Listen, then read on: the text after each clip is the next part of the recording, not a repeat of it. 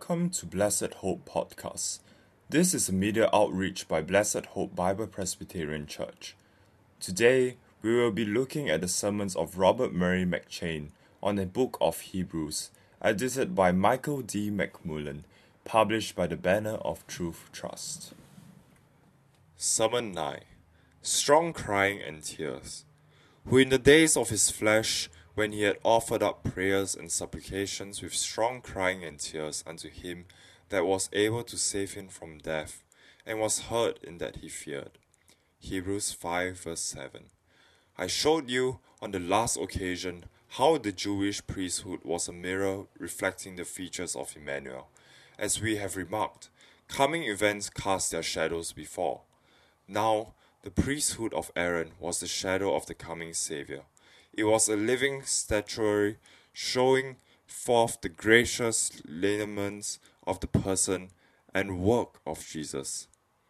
I showed you that Christ was called of God, though the work was infinitely glorious, giving glory to God in the highest, on earth peace and goodwill towards men, and though he was the only being fitted to undertake it, yet he would not trust himself into the work, but was called of God.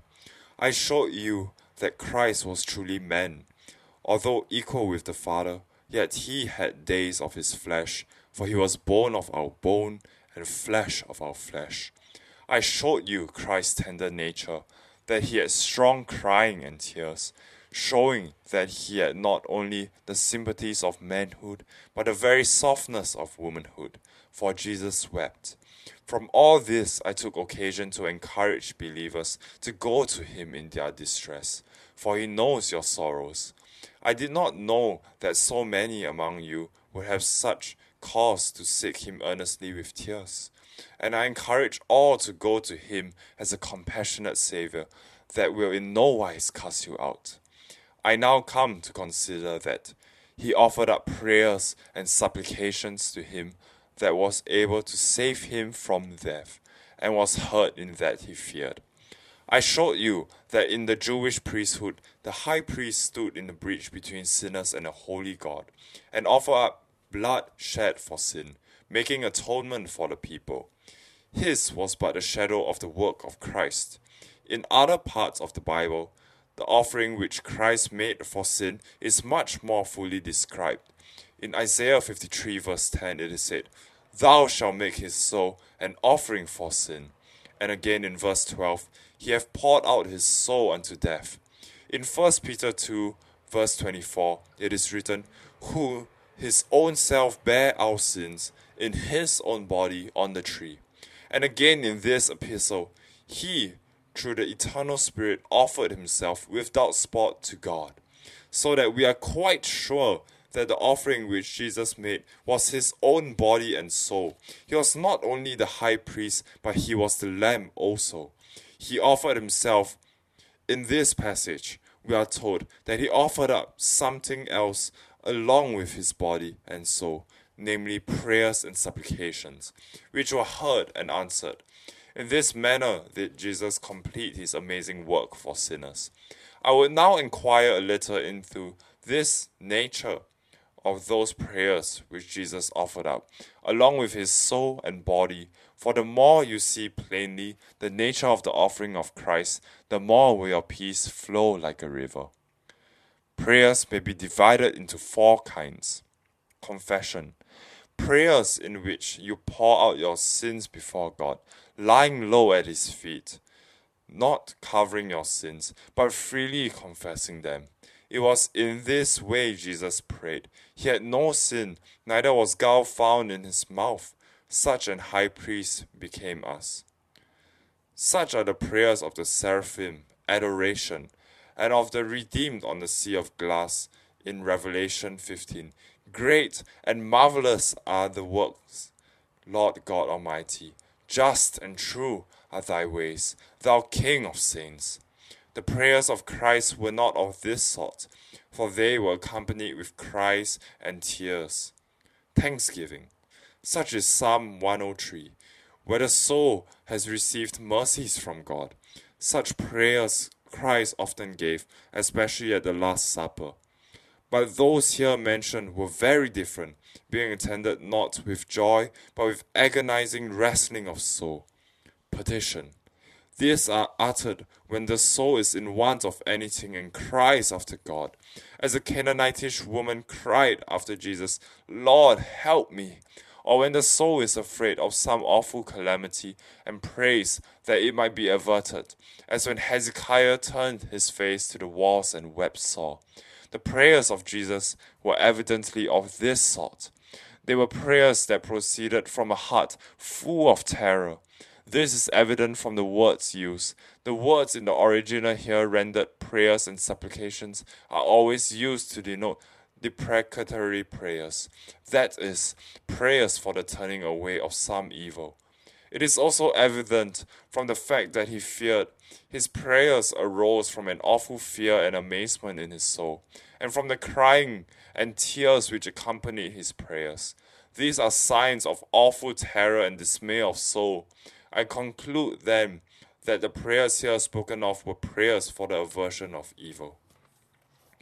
He did not pray that he might be saved from his sufferings. Some people imagine that in these cries and tears, Christ was praying that he might avoid his last sufferings, because in the Garden of Gethsemane, the first prayer that escaped him was, "O my Father, if it be possible, let this cup pass from me." But this cannot be, for these reasons. That cry, "O my Father," was only the first of his prayers in Gethsemane. It was the first cry of his frail human nature that could not bear the sight of his sufferings. But his second and third prayers, in which he prayed more earnestly, and his sweat was as it were great drops of blood falling down to the ground, these were very different. "O my Father, if this cup may not pass away from me, except I drink it, thy will be done." Here he gives up the petition as to the cup passing from him altogether. He prays no more for that. The same thing is plain from these words. He was hurt in that he feared. Hebrews 5 verse 7. His prayers and cries were all answered.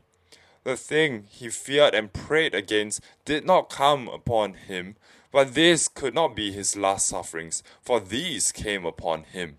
The cup did not pass from him, but he drank it up. He did pray that he might go through with his sufferings, that he might furnish the work his Father had given him to do. He was afraid lest he should be overcome when he was brought to the brink of that furnace of wrath into which he was to be cast. He feared lest his poor, frail human nature might shrink back, lest he should be overcome by death, lest he should fail in bearing the wrath of God, and so his whole work would be lost. This was what he feared. He saw that a feeble human body and soul were nothing in the hands of an angry God, and therefore he cried to him that was able to save him from death, and not to be spared his sufferings, but to be saved out of them. Not that the wrath should not be poured out on him, but that he might be strengthened to bear it and outlive it and rise again. His cry was, "Thy will be done." This was what he cried with agony and tears and sweating blood. He had said, "I come to do thy will, O God." And now that he is come to the brink, he prays to be enabled to go through with it. "Thy will be done." This shows the amazing stupidity and sottish insensitivity of you who are unconverted and unconcerned. When Jesus came to the brink of his sufferings, he was sore amazed. He feared he would sink and be lost under them. He cried, "Save me from the lion's mouth, and let not the water flood overflow me. Let not the pit shut her mouth upon me." He was God as well as man. He was filled with the Holy Ghost. He was infinitely dear to God. He was full of courage at all other times. Danger was nothing to him. Yet now he lay on the ground. He sweated blood. He was in agony and prayed more earnestly. He had strong crying and tears. You are not God. You are not filled with the Holy Ghost. You are not in the love of God. You are not full of courage, but tremble at the shaking of a falling leaf. The same wrath is before you. You may be on the very brink, yet you do not fear. You do not lie down and sweat blood. You do not apologize in prayer. You do not cry with tears. Ah, my friends, how dreadful is it to be given over to a seared conscience, to an iron heart. How will your frail human body and soul bear the wrath of God? You are like the silly moth that flies round and round about the candle till it falls into the flame. Who has ever hardened himself against the Almighty and prospered? All Christ's prayers are answered. He prayed that Lazarus might rise, and it was given him. He prayed that his murderers might be forgiven, and it was granted. 3,000 who had been instrumental in his death were brought to peace by his blood. Acts 2 verse 41. So here he prayed that he might be enabled to finish his work, and was hurt in that he feared. God saved him from death, for though he died under the wrath of God, God did not leave his soul in hell, nor suffer his Holy One to see corruption. He feared lest his frail human nature should sink before he had offered up the sacrifice. But God heard him, and held him by the right hand, till he had borne all that should have come on sinners. He feared lest he should not be able to do the will of God, and therefore he cried, Thy will be done, with such wrestling, strong crying and tears. But he was carried through. He finished the work which the Father gave him to do. He did the will of God completely. He offered up a complete sacrifice with which God is eternally well pleased. He was hurt in that he feared. Sinners are invited to come to God by this high priest. Your sins have separated between you and God. It is a gulf no man can pass over. But Jesus was sent into the breach, and he has offered up his body and soul, an offering for sin. And all sinners are now invited to come to God by him. It was an amazing work that the Father gave his Son to do. He feared to come short in it. Therefore he cried and wept and groaned and sweated blood, but God heard his cry and enabled him to go through with his work. It is finished and acceptable, and you are now freely invited to take the benefit of it. Come to Jesus, sinner. There is no other way. The guiltiest may come. Will you try and atone for your own sin? Alas, how vain when you see the agony it cost the Son of God. With what tears and cries he offered up himself. Why will you despise such love? If righteousness came by the law, then Christ is dead in vain. When Christ came to the brink, he was all alone, and yet he cried and wept and sweated blood. If you knew the value of your souls, the dreadfulness of hell, you would seek salvation as earnestly. Yet how coldly do the most anxious of you all seek after Christ. How seldom you pray, how dull are your desires, how seldom you weep or cry or sweat through intense agony. Oh, strive to enter in. He that endureth to the end shall be saved. If you draw back, God will have no pleasure in you. If you fall away, it will be impossible to renew you to repentance. It is of infinite consequence to you to get persevering grace. Yet how cold are your prayers? Where are your cries and tears? Your dull prayers say to God that you do not want it very much. Many prayed more anxiously before conversion than now. Instead of becoming more like Christ, they have turned less like him. How dull are many of you in secret and in family prayer. How sleepy and cold, contented with a form of prayer. Christ offered up his soul and body for sinners. His cries and tears were all out of love to them, lest he should come short. If you have the Spirit of Christ, you should do the same. You should be willing to die for the brethren. But if God does not ask that you should be willing to spend and be spent, at the least you should offer cries and tears.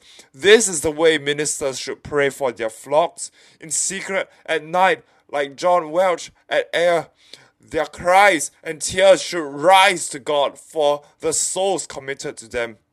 This is the way fathers and mothers should pray for their children when they are asleep, Jesus was the everlasting Father. This is the way brothers should pray. Christ was the elder brother. This is the way teachers should pray for their scholars. This is the way you should pray for a sleeping world. The world was steeped in slumber, some in reverie, and the dance when Jesus lays on the ground at Gethsemane. So should it be with you.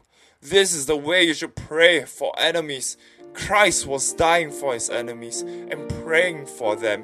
This is the only world where you can wrestle with tears. There we shall be priests to offer up praise to all eternity.